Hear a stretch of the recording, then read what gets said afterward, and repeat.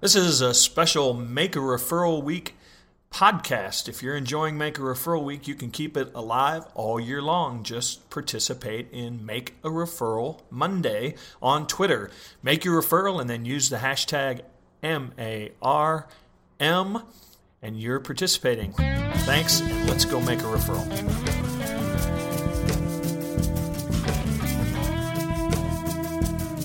Hello and welcome to yet another special Make a Referral Week edition of the Duct Tape Marketing Podcast. This is your host, John Jantz, and my guest today is Michael Port. He is a fabulous speaker and author now of many books. He has become a prolific writer, but certainly ones you know of: Book Yourself Solid, Beyond Booked Solid, The Contrarian Effect, Why It Pays to Take Typical Sales Advice and Do the Opposite. And he's got another book coming out next month. By the time you hear this, it'll be out, the Think Big Manifesto. So, Michael, thanks for joining me.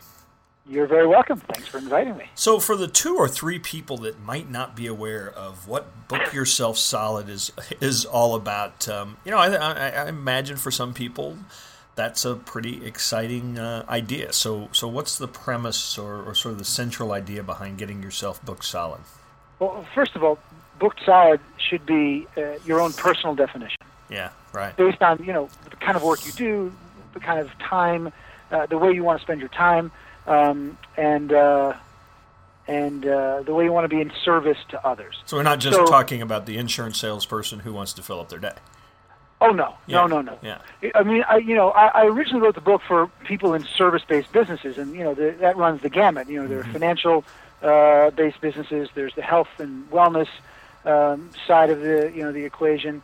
There's the creative folks. So there's so many people who really do need to book themselves solid with clients of one sort or another. But sometimes people get nervous with this idea of booked solid because it means that you don't have any free time. That's the thought, and it doesn't mean that at all. It just means you book the business in a way that supports your goals. So the first thing I say is always very specific, very, very clear goals. What are you trying to achieve? And then you use the Book Yourself Solid way to go about actually achieving that goal. So it's very simple. I'm not that bright, so I need to keep things very simple. Well, and I think that as I recall, is a bit of the premise of the second book, in that it's beyond book solid is not that now you're like working at night too. it's the idea that you're going to get more life now. Well, here's the thing. I think that sometimes we like to skip the foundational steps. It's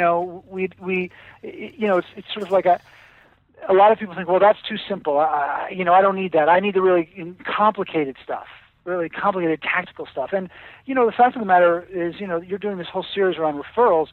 The concept of a referral is a very simple concept. And you will never trick people into giving you referrals. You probably won't, get more referrals by being overly tactical in the way you go about trying to get referrals, because you often, sort of stink up the place when you do it. Right. But, your whole business is based on getting referrals, in order to get booked solid. But until you understand, until you have a really good foundation to the business, the referrals don't come in. So the idea of getting beyond booked solid, building something that's scalable and leverageable and very profitable, is harder until you know how to create a stream of clients coming into you that that will always support this business as you move forward. So I think first you focus on how to get booked solid, because that's the most sort of critical aspect of the business. And you may work a lot. You may trade your time for money. You may get frustrated with doing things that you don't necessarily want to do in your business. But I think it's a really important learning curve to go through. I think if it's sort of like if you don't do the time, then you may not really appreciate or understand how to actually go beyond that and build something even greater.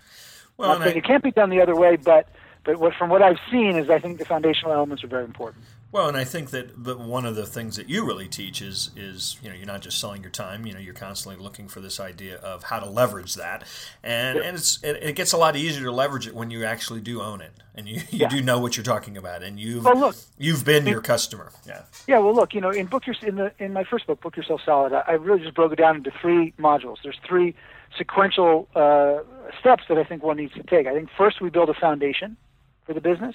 Second, we put a plan into place to build trust and credibility.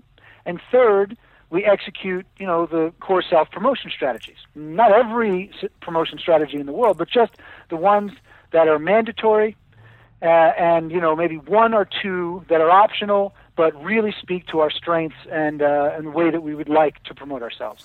But you don't want to do that marketing. You don't want to go around promoting your business, trying to get referrals day in and day out, like that thing that, when you get out of whatever, this training school, you get out of chiropractic school, and they say, send a letter to all your friends and family. Hey, I just got out of school. Know anybody that wants me to crack your back? Right. I mean, just, I'm not sending you to, I'm not sending my, 60-year-old mother to you on your first week of being out of school. So those kind of referral letters generally, don't work so well. So you've got to have a plan for building trust and credibility. You've got to have this foundation so that when you finally go out and do your marketing, you use the core promotional strategies.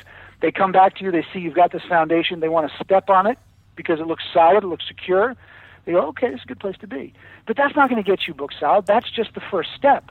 When they step onto this foundation, they will then, if you're lucky, give you the opportunity to earn their trust. And that's when you need to build trust over time. And without a very, very engaging, gracious and generous sales cycle, I think it's very difficult to do so. Well, and in fact, I'm glad you keep focusing on the trust word because I've often talked to people about referrals being the borrowing and lending of trust. Yes, and that's to the degree you can build up that storehouse, then that will be your measure of how much of that you're going to be able to participate in. Well, look, I just sent an email today to the booker of a TV show on MSNBC, a show that I'm often on. I guess I'm a recurring character now, and I sent I referred another author that I know who I just think is phenomenal. I mean, this guy is off the charts.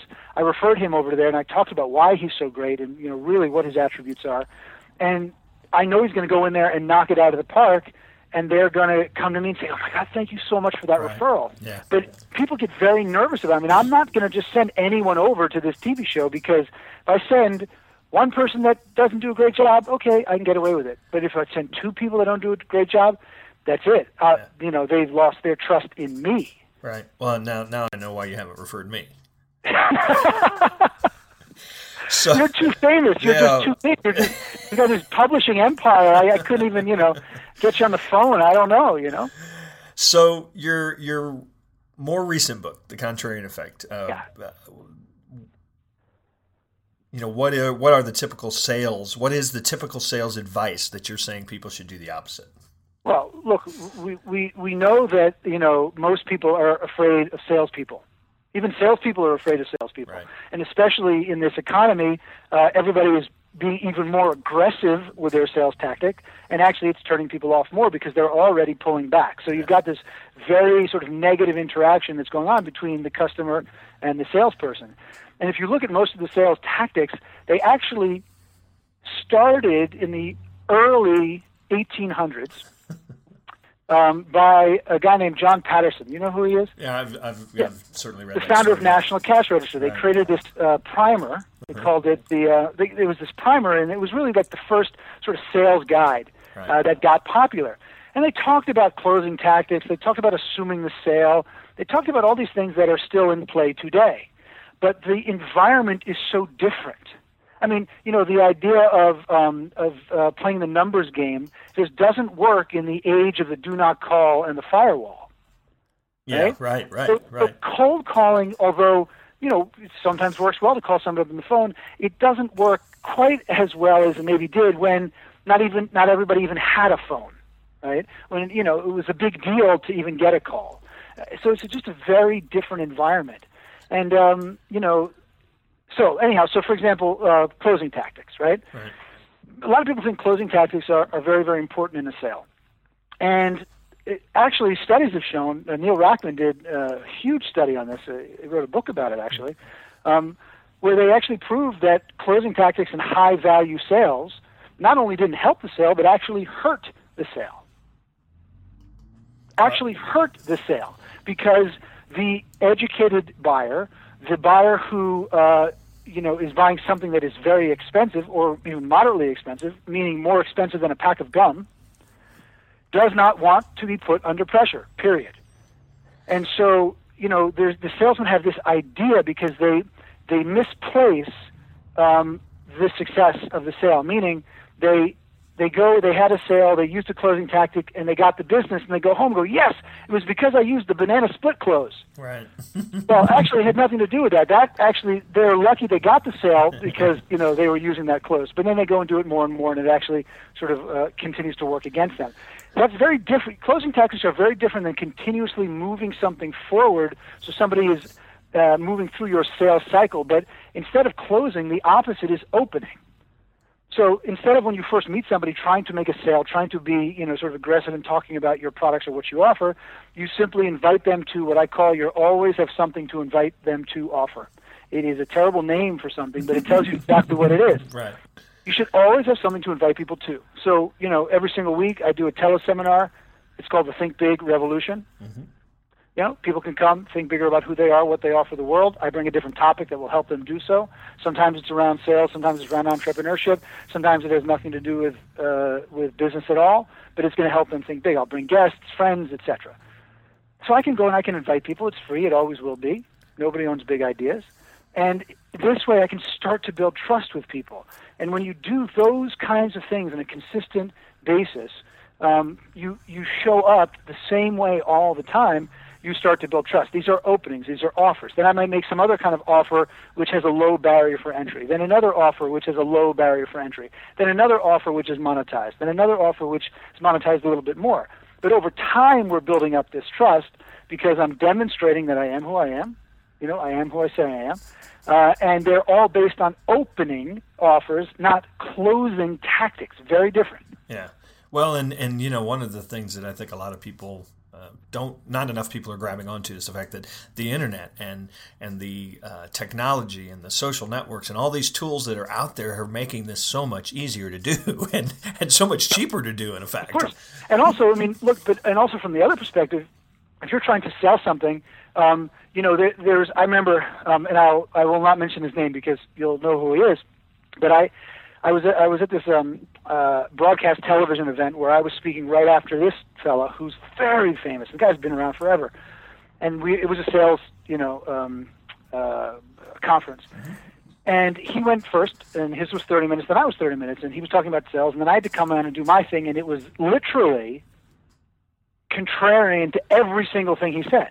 Mm. And one of the things he said was never, ever, ever tell them the price until you've, gone through all the features and benefits. Yeah. Well, I'm sorry, but in this day and age, the first thing I want to know is the price, and I can find it out. And look, you're an expert in web.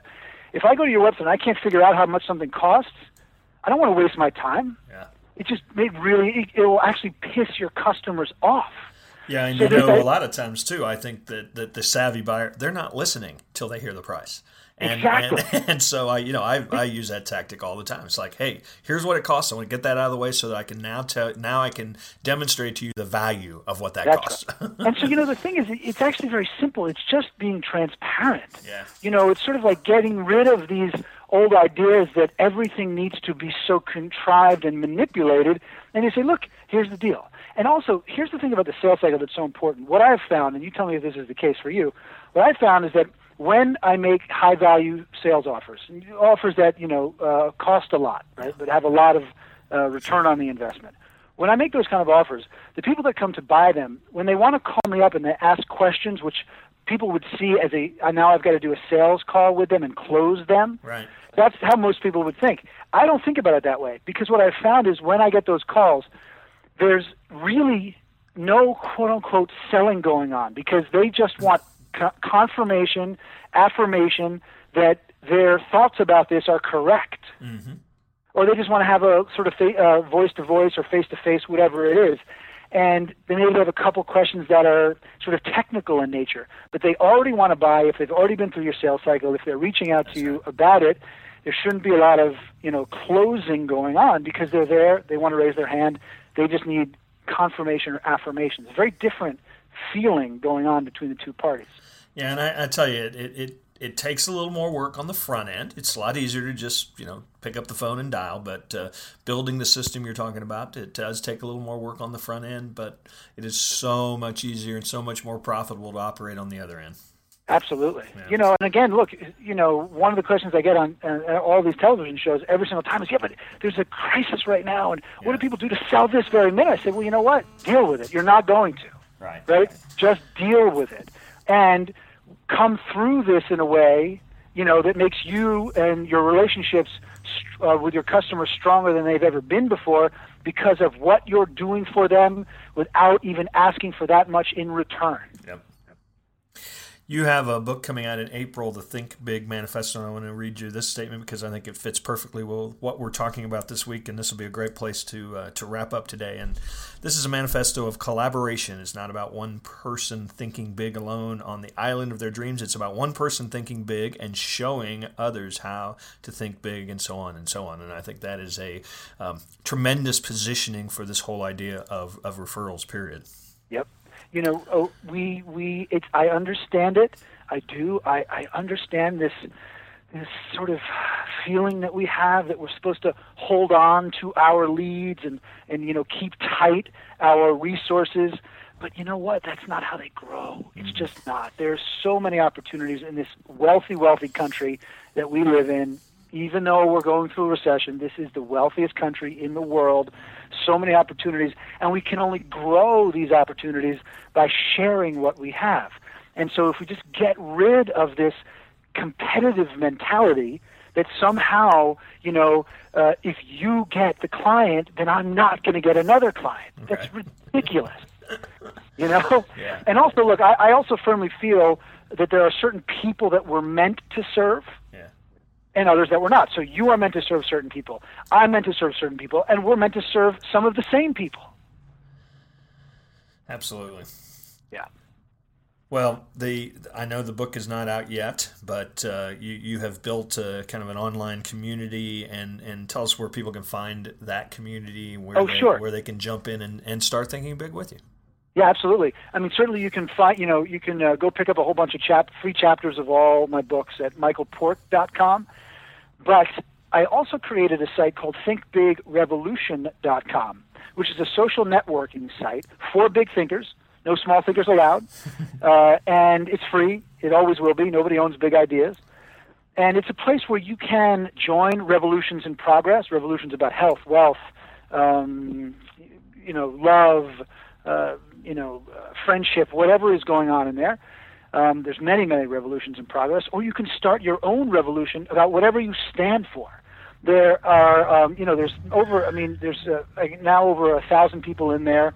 It's brand new, so that's, not bad for just being around for, a few weeks now.